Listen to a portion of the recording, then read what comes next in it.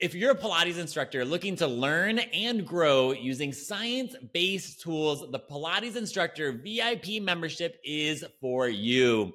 This is a continuing education resource that includes monthly workshops, weekly research reviews, programming support, full-on classes, and so much more. Okay, you can get your 7-day free trial right now with the link in the show notes. But without further ado, let's get on to this episode. Welcome to another episode of the Evidence-Based Pilates podcast. We are going to have an incredible time today because we are talking about another juicy and relatable topic: balance exercises. Okay, balance exercises are something that we can incorporate with any population, but especially older adults, which are a common population that we work with in both group and private Pilates, which is why I'm dedicating an entire episode to the topic. Now, just to give you a framework of what we're going to be discussing today, we are going to start by just having like a common definition of like balance and like what I mean by that. We'll talk about how it relates to strength to allow us to make some good decisions in terms of our exercise and spring selection. We'll go over a little bit of literature as like in the sense of like why is it important to work on balance, especially with older adults. And then we're going to dive into a little bit of the ACSM guidelines on how they recommend to improve balance in older adults. And we'll talk about what that looks like in the Pilates studio. So at the end of this conversation, you can go ahead and leave with something to inspire you to enhance your programming and help out your clients. So balance. Like the most simple way I would say is like balance is like your ability to not fall, right? If you lose your balance, you fall, okay, or stumble, okay? Now, a little bit more specifically, if we were to think of like the 3 dimensions of any exercise, there are 3 dimensions. There's a strength component to any exercise, there's a range of motion component, and there's a control component. Strength, range of motion, and control. Now, control is kind of like, it's like anything other than strength and range of motion, right? That's kind of how I'd put it. Control is like your ability to perform the movement as you intended. When you stand on one leg, you intend not to fall. When you want to run fast, you intend to run fast. If you're doing the exercise coordination on the reformer, you intend to do it with a particular rhythm, timing. You may intend to point your toes, etc. It's the way you intended to do your movement. Now, balance is within that. Okay, so balance would be in the bucket of control. You have strength, you have range of motion, and control. And balance is really what we're going to be discussing in regards to control. Now, with this is one of like, if you take anything from this episode, take this. Strength and control are inversely related in terms of how we want to bias them in an exercise. Now, I'll define that a little further. So strength is like is the maximum force that you can apply onto an object one time. When you are biasing strength in an exercise, the load needs to be so high that you cannot do more than 10. When you go higher up in reps, like you can physically do it, you start to get a burn, that's endurance. So when we're talking about strength, like it's really freaking heavy, okay? If the strength demand is really high, we want to have the control demand be really low. Meaning we don't want to be on like a wobble board when we are squatting something super heavy. It makes no sense. If you were on some kind of wobble board and squatting, you couldn't lift as heavy of a weight because the control challenge is so high. So in this, if we're going to look at the opposite end of this today. And so when the control challenge is really high, okay, like you're on a Bosu ball kind of thing, and you want to hang on. You don't want to hold anything really heavy, or you don't want to pull a heavy spring when you're standing on one leg, okay? Because you're probably going to fall over.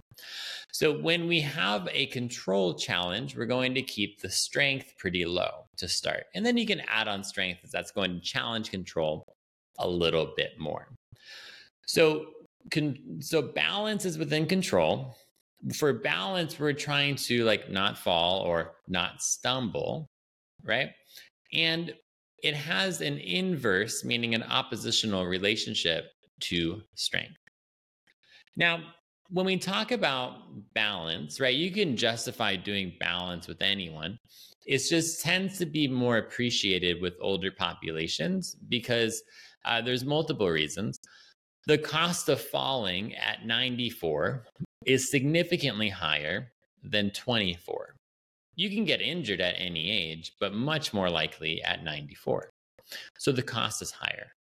Now, I'll put the study in the show notes, but one, balance, single leg balance in middle-aged and older adults is a predictor for all-cause mortality.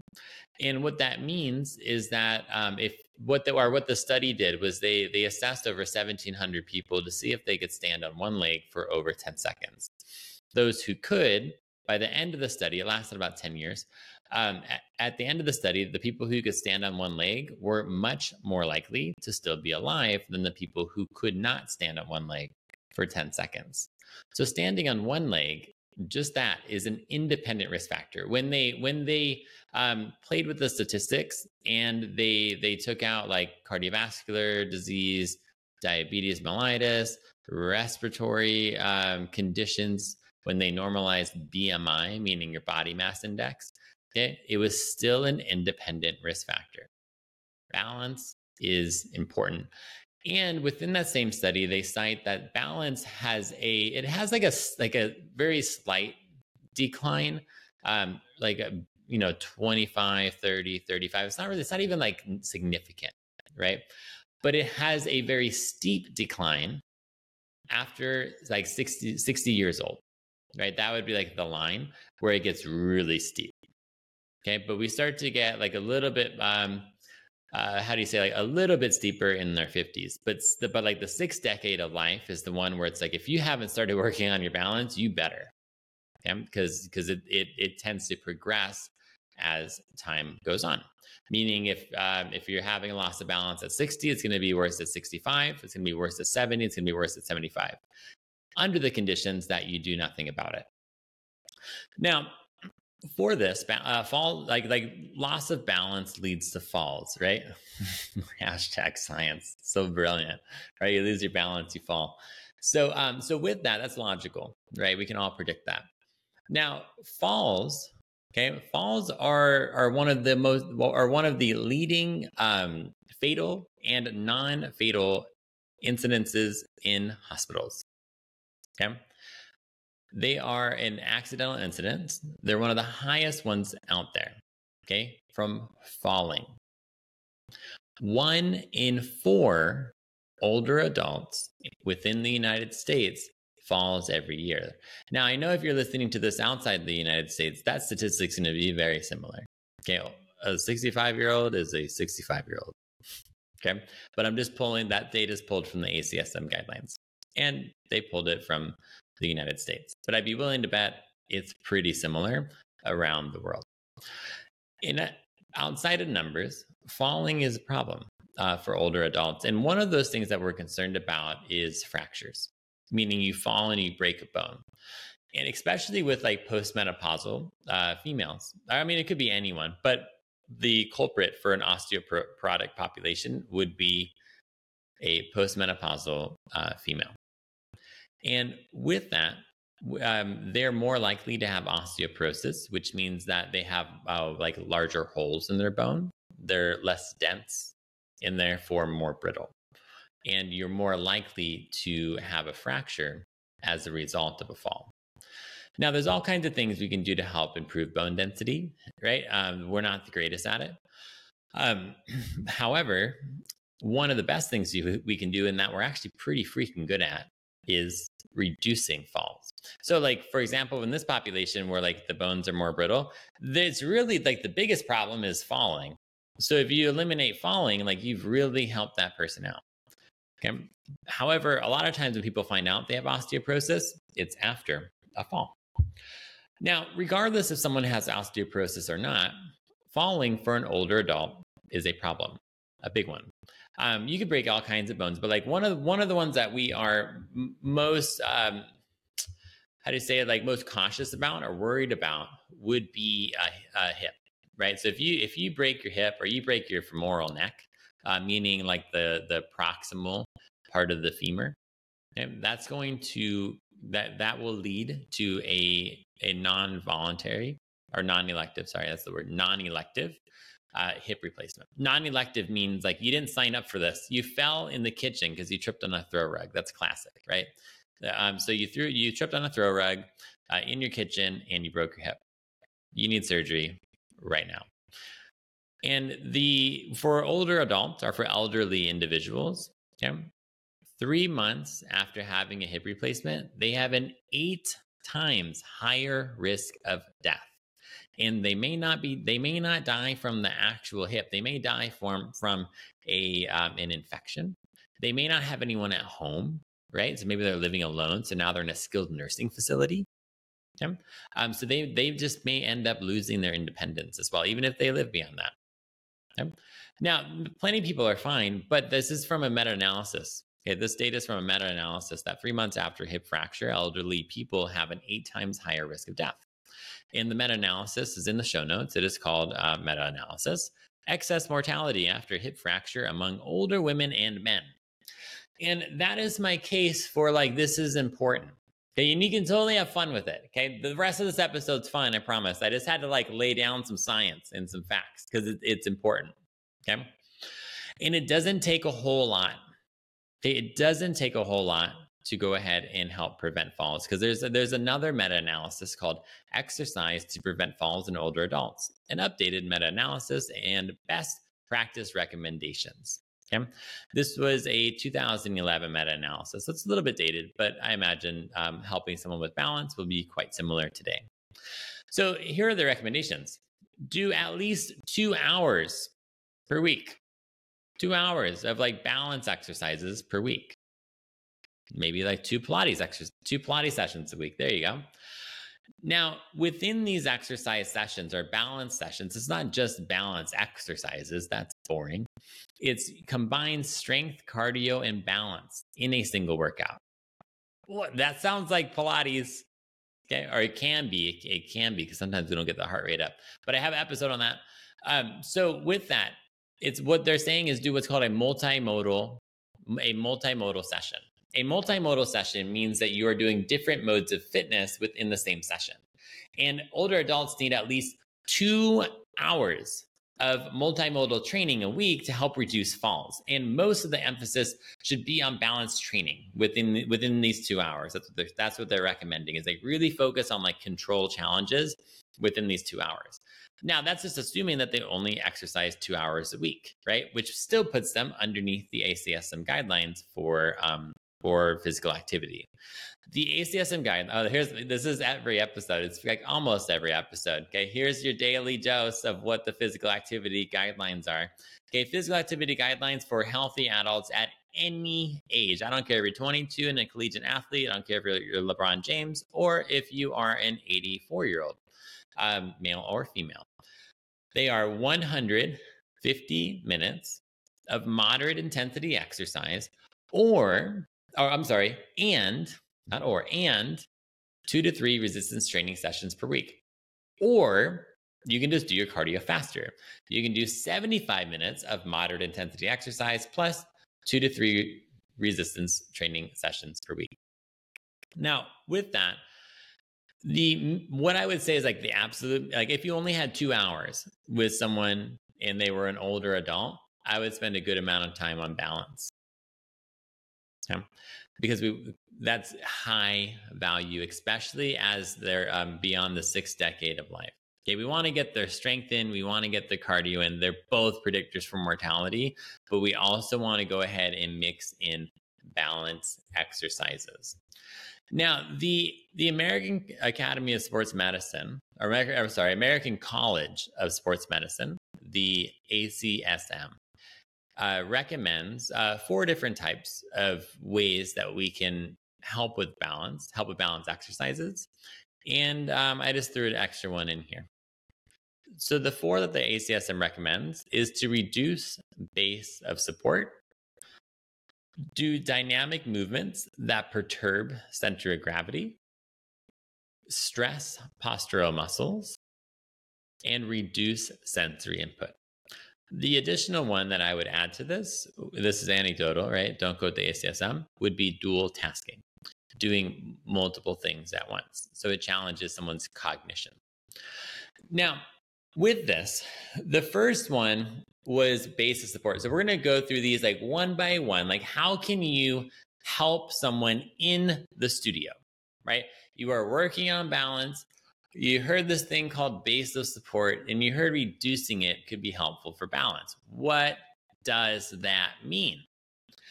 Now, your base of support is the area between your contact points on solid surfaces. Now, what that means more specifically is that, like, when you're standing, the space between your feet is your base of support. Now, aside from extremes like a side split, I'm not talking about that. I'm talking about like just normal standing. The wider your feet are, generally, the easier the balance is, because you're going to have a larger base of support. The more narrow, the harder it's going to be. Like the most narrow base of support you can have is like on one foot, or on one foot lifting your heel up. So your base of support would be 1 foot, ball of the foot and toes. So it is the area between your contact points, which are generally your feet. If you were standing and then your hands were on like a wall, then your hands would also be part of your base of support because they are supporting them. Now, the way base of support works is that your center of gravity has to be within your base of support. Center of gravity, or you can think center of mass, right? I know there's a difference, but I always get, it's like splitting hairs. We'll just say they're basically the same. It's like the center of where your body weight is at. Okay. That needs to be within your base of support, or else you fall. It's just the way like the world works. Okay, there's exceptions to anything, right? Like a Cirque du Soleil dancer can probably, or a Cirque du Soleil acrobat can probably bend the rules a little bit. But for you, me, Joe, and Clara, we need to stay within our base of support, or else we fall. Now, a way that you can easily test this is like you just stand up, right? So you stand up and then notice what your body does when you stand on one leg. So if you're standing right now and it's not dangerous in your environment, you can just stand on 2 feet. Don't try to control anything. Just be a human and lift one leg off. And you're going to notice that your body shifts towards the leg that's still on the floor. It's because your body's really smart. It knows how to not fall, right? And then like, like when you're in a plank, if you've ever done like a plank, a lot of times it's with weights. I always forget the name of it, but I'll describe it to you. So you're in a plank. Let's say you have some weights, or it's just body weight, and you take one hand off and you lift the weight up like towards your shoulder. You bend the arm like a low row. And the cue is don't let your butt move. Well, your butt moves because your base of support changed, right? So that's why it always moves a little bit, right? You can mitigate it and stuff like that, but that's just like another example of like it's just normal that the butt would move when you lift a hand up for that. Now, if that example didn't land, okay, maybe the standing one's a better one. That's more applicable to what we're doing and easy to test. I hope you're enjoying the podcast. My only ask of you as a listener is to leave a 5-star review.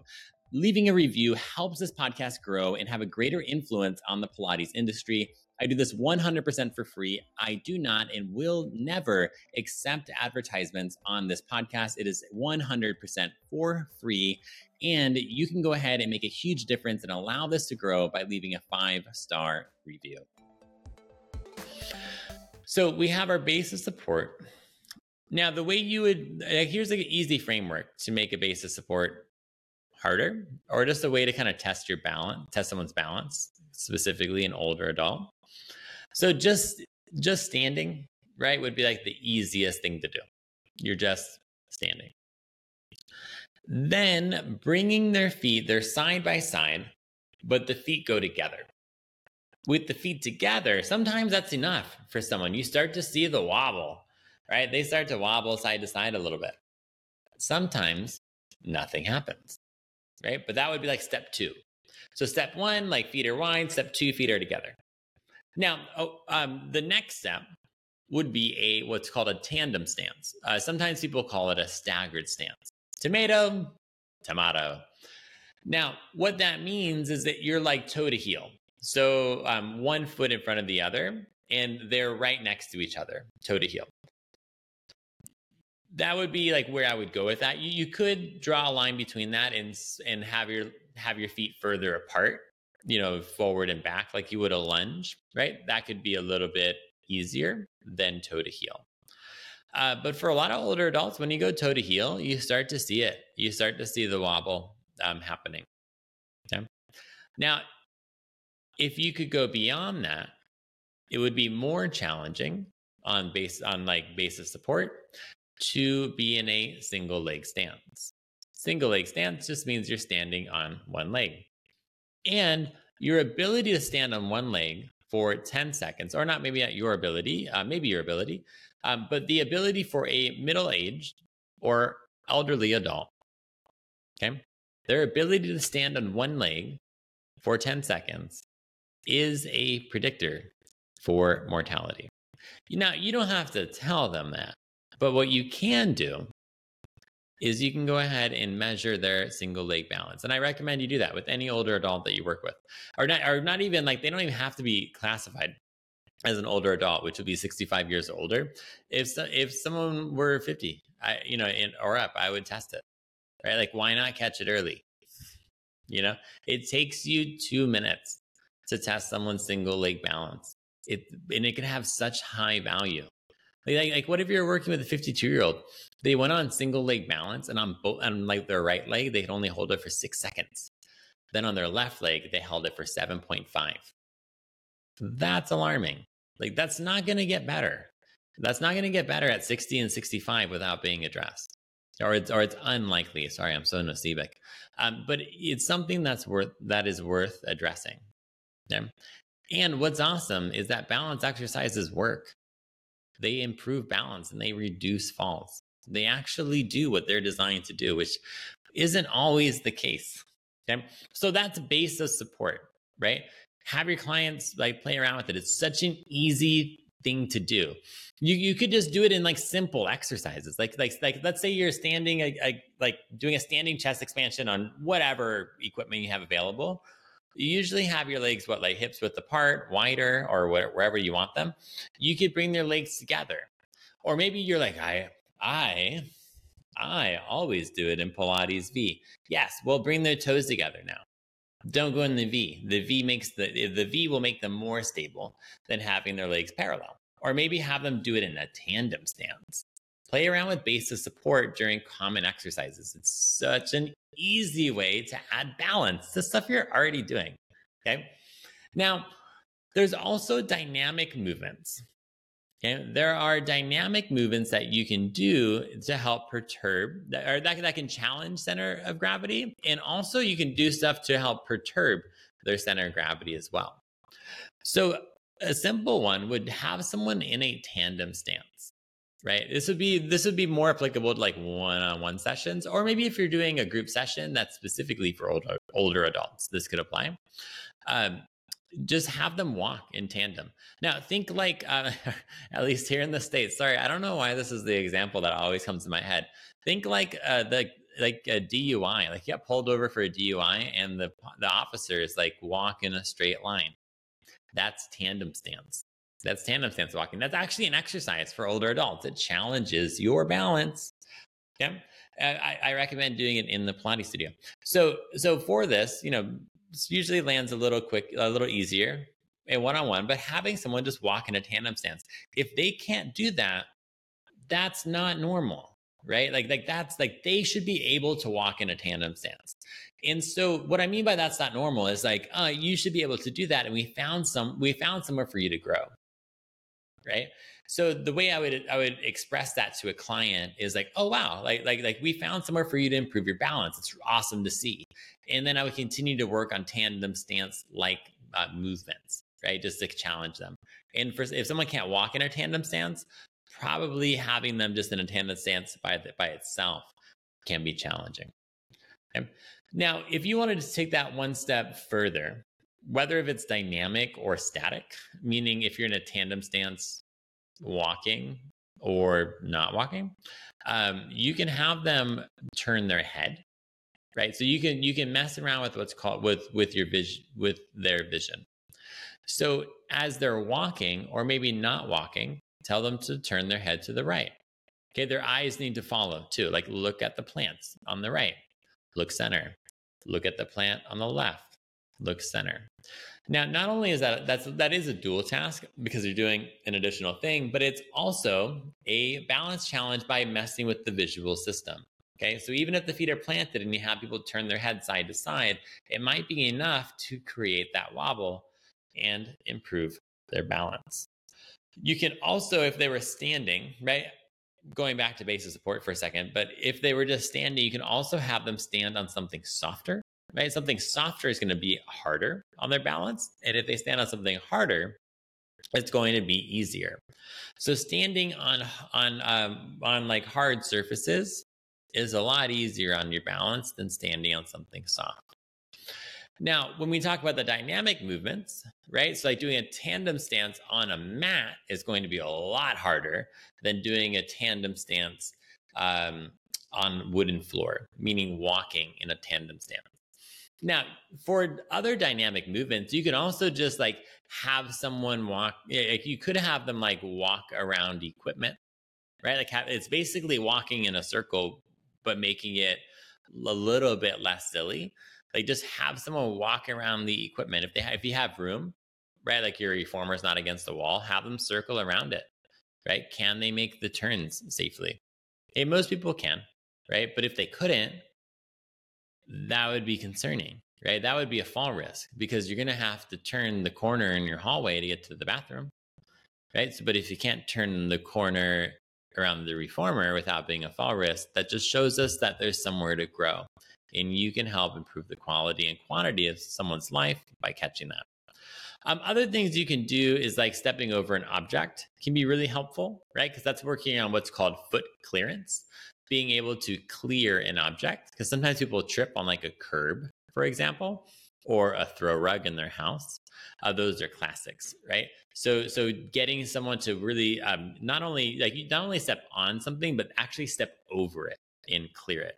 Now, it wouldn't be like a Pilates long box, right? Like that's massive, but something smaller, like a yoga block, 2 yoga blocks, something like that. Like getting them to step over things, could be quite helpful. Now, so that was like dynamic movements, and you can also do dynamic movements that perturb center of gravity, right? And so that's like anything. Like we can do that so well in Pilates. We're freaking good at that. So that could be like you're standing, there's a spring to your side. You could be holding the pulleys on the reformer. You could be holding a handle on a spring wall, a Cadillac, a tower, anything, right? And then the spring is like to the side, right? So it's to your right. Think like sidearms and things like that. And then you can just move the strap around, right? In any cool choreography that you love, it sounds like Pilates, right? And try not to move your center, right? Or stand on one leg and try to do the same thing. Stand in a tandem stance and try to do the same thing, right? Move the pulleys around, right? While in those like the more challenging base of support stances. Now, this kind of overlaps a little bit with stressing postural muscles, but with older adults, okay, we also want to make sure like the calves and like the ankle muscles are really strong. Okay, because we want them to be able to react fast if they lose their balance, and then also we want to keep the ankles and the feet strong just in general. So doing something as simple as a calf raise or some kind of active dorsiflexion is super, super helpful. And like active dorsiflexion, for example, is helpful for foot clearance. Okay, so we oftentimes don't really think about loading active dorsiflexion. Dorsiflexion, by the way, is when your toes come towards your shins. So that would be like if you had, I'm just going to use a kettlebell as an example, but I'm sure you could use TheraBands and stuff too. If you were like sitting at the end of a table, let's say a Cadillac, right? And your feet were hanging off the floor, and you hooked your foot under a kettlebell, and then you flexed your foot so the kettlebell came off of the floor, and then you pointed your toes so the kettlebell went back on the floor. That would be an exercise that would be working active dorsiflexors, particularly what's called your tibialis anterior. With that, if that's, I know it's challenging in a podcast or just any kind of audio to convey that message, you could YouTube tibialis anterior exercises, and tons of stuff will come up. Okay, but loading dorsiflexion could be helpful. Then just the opposite, like doing calf raises, meaning like calf raises to fatigue. Like the reformer ones are cool, like when you're lying down. They're usually not enough load to get someone's calves really strong. So getting vertical in doing it could be even better. Or if you could just do them single leg and like throw on as many springs as you can on the reformer. Okay, totally healthy. Now, two other things that could be helpful that are really easy to apply would be what's called toe walks. Toe walks are like you're on your tippy toes, right? Your heels are lifted, and it's like you're wearing high-heeled shoes, that kind of stance. And you just walk, right? You walk to a destination.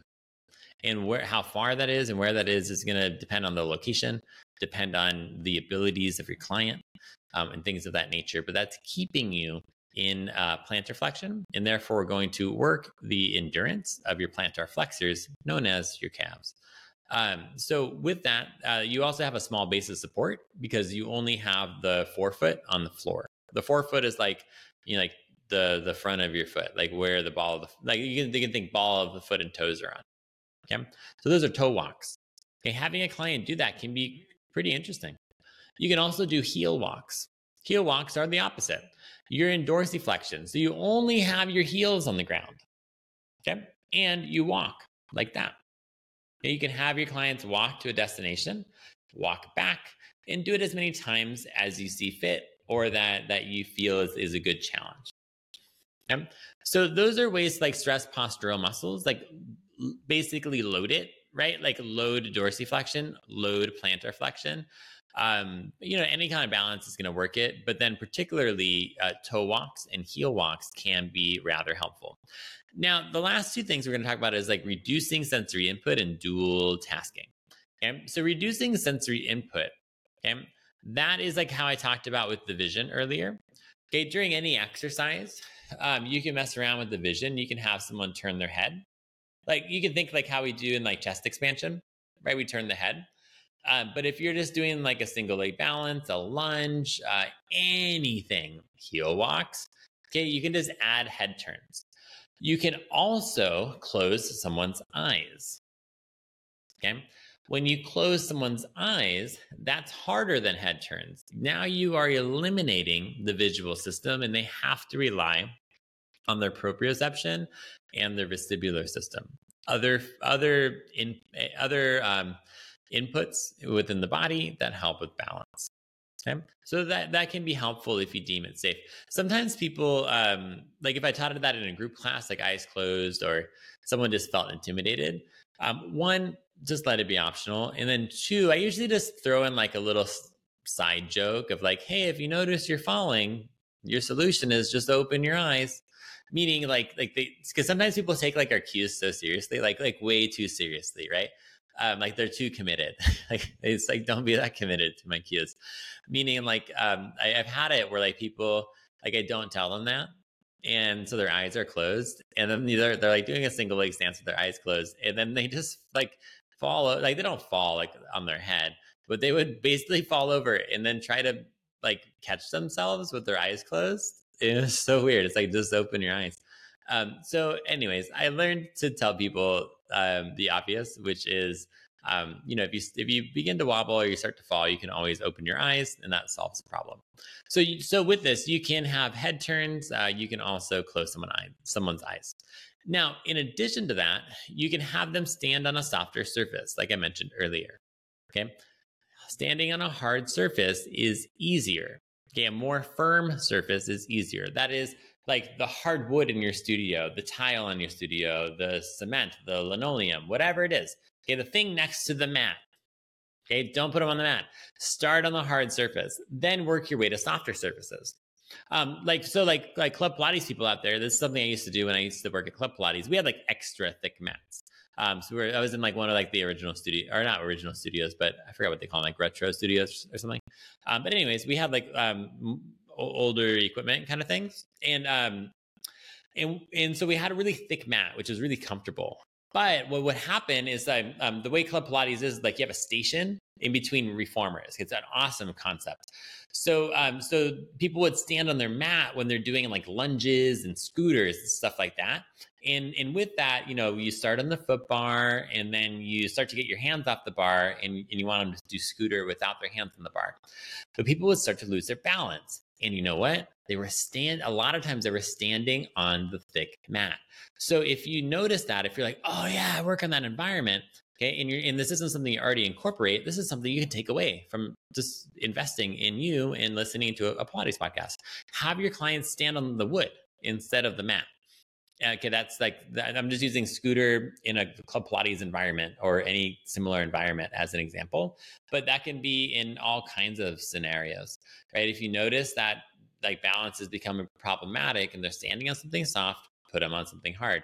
Now, if they are, the opposite is true as well. If you want to challenge balance more, put them under a mat, right? Or if there's other things that are challenging in your studio, you can start to do that. And like Bosu balls are awesome. They're kind of like extreme, meaning like they're like, whoa, like huge control challenge, right? Things that tend to be more applicable would be like standing on a really cushy mat, or they have like the foam pads. They're usually blue. I forget, maybe are they called Therex pads? I don't know. That's a guess. But they're like thick blue pads. You see them all the time at physio clinics. I own one. And they are really awesome to have. So if you don't have those already, I'll look I'll look on Amazon. I'll throw a link in the show notes. I make no money off that.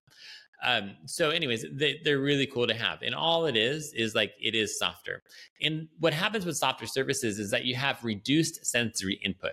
So you have a reduced ability to understand where your feet are in space. So it makes you, one, it heightens the proprioception that you can feel, and it makes you rely on other systems.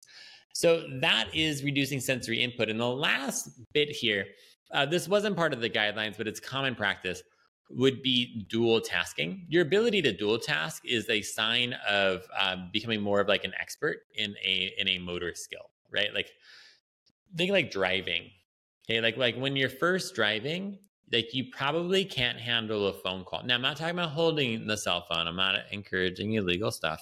I'm talking like having like a deep conversation, hands-free phone call, right? You probably need to like focus on the road, right? Especially if you're in Southern California with me. Oh man, we have traffic, and drivers are interesting. So point with that is like when you're a novice, it's harder to dual task. And you got to focus on the activity. Now, when you become better at a task, you can do more than one thing. You can be on the phone and do that task. Okay? Like it could be driving, or maybe a safer one would be cooking, right? You still won't burn the food, and you can talk on the phone. Okay? Now, with balance, when the balance activities become easier, something you can do is add a dual task.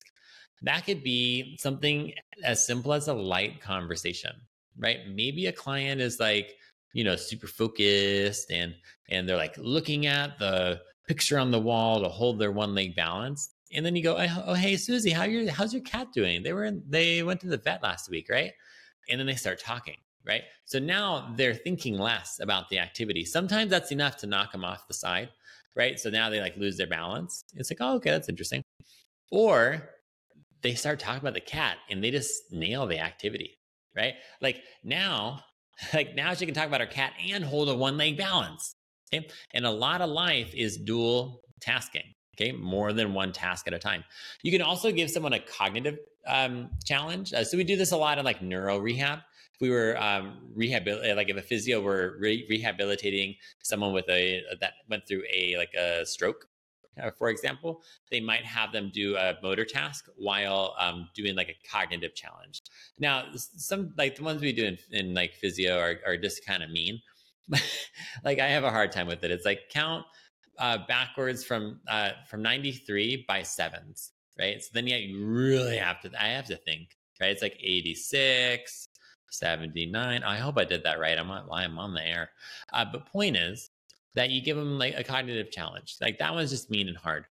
What I've done before is like had someone read, right? Like, oh, could you read this like waiver? That usually works. Although one time I handed that to someone who needed glasses, and so that that didn't work out because the print was really small. But you can just have them like read, do something. Another thing you could do is like play catch. So I used to have like one of the squishy balls, and I'd be teaching, let's say, it's like a standing leg press. Okay, it's called like a million things, but a standing leg press on the Wunda chair.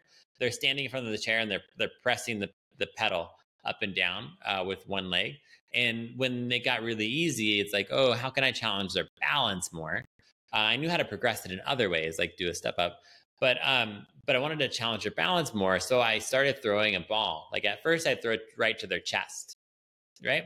Then I'd start to I'd make it random, right? Like not too far where they'd have to reach and fall, but like maybe to the right shoulder, left shoulder, left shoulder, left shoulder, right shoulder, left. It was just a little bit less predictable.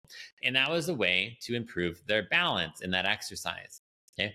Providing a dual task by playing catch. These, like the dual tasking things, these are really easy to apply. Choose them wisely, know your people, keep it safe, but you can easily just toss a ball back and forth with the client to challenge their balance with the dual task. And with that, that is what we had to say, or what I had to say in regards to balance. I hope you got something good out of it. We talked about what balance is in regards to like the three dimensions of exercise. We talked about why it's important, especially with older adults, as well as specific strategies that you can use in the studio right away to help your clients. That is reducing the base of support, dynamic movements with or without perturbation of the center of gravity, stressing postural muscles, reducing sensory input, and dual tasking. And with that, go ahead and have an incredible rest of your day, and I'll see you in the next episode.